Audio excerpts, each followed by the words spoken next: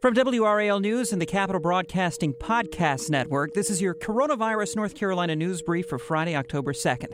I'm Brian Schrader.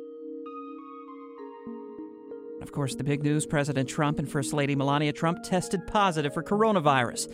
And as the news broke Friday morning, worries arose about all the people the president has come into contact with over the past several days, all of whom may be at risk of exposure. NBC News reports that includes all of his adult children. And on Thursday, Ivanka Trump tweeted, saying that she was campaigning in North Carolina for the president. Reports indicated that she and her son visited Gaston County near Charlotte and surprised a restaurant owner there.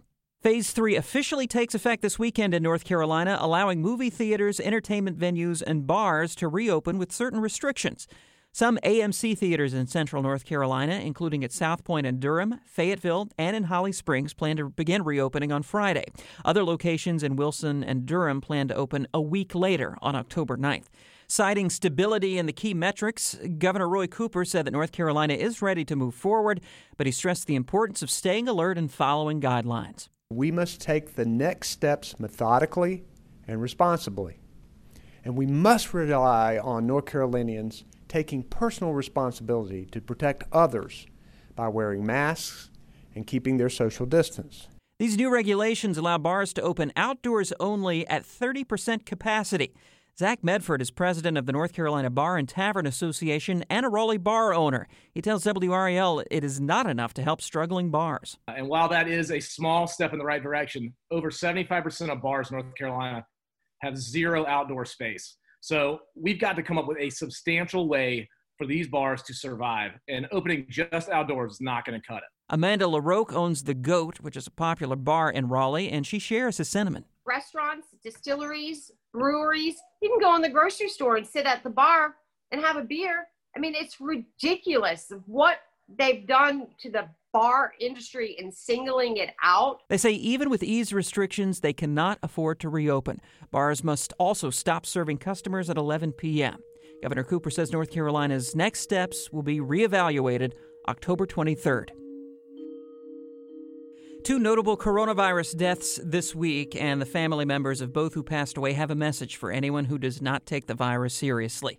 On Thursday, the town of Clayton confirmed that the wife of a Clayton firefighter passed away from COVID-19 complications. Stacy Beard with the town of Clayton says that 53-year-old Allison Vesey passed away Monday morning, just as the town was honoring the life of Deputy Chief Jason Dean, who also passed away from coronavirus complications. Vesey was a wife, mother, and local real estate agent who had survived stage 4 cancer. She also volunteered at local food pantries and animal rescues. Her family wants the public to take the virus seriously and asked everyone to continue practicing safety measures like wearing masks and socially distancing to keep others safe. And on Tuesday, Appalachian State University confirmed a student died from COVID-19 complications. 19-year-old Chad Dorrell was described as a healthy student and was admitted to the hospital after returning to Boone. The university says he tested positive at home in Davidson County, followed proper isolation procedures, and was cleared to return to school before he was hospitalized.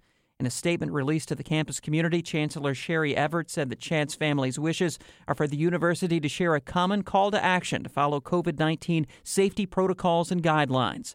Less than 48 hours after announcing Chad Dorrell's death, Appalachian State announced 7 new clusters on campus and 19 new cases associated with the football team, forced the school to postpone a football game against Louisiana originally scheduled for October 7th. Pop-up testing is being made available for students this weekend. In Durham, an important message for anyone who took the SAT at Hillside High School last Saturday. The health department is in the process of reaching out to roughly 250 students who may have been exposed to an employee who tested positive for coronavirus. Officials notified families in the Durham public school system, but students from all over the region also were at the school and may not have been properly notified.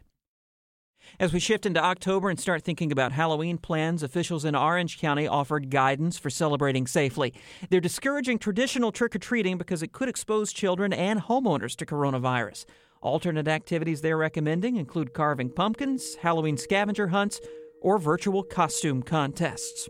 That's been your Coronavirus North Carolina News Brief for Friday, October 2nd. Let us know what you think of the podcast. You can leave a rating or review wherever you listen, and be sure to subscribe so you don't miss a new episode. I'm Brian Schrader. Thanks for listening.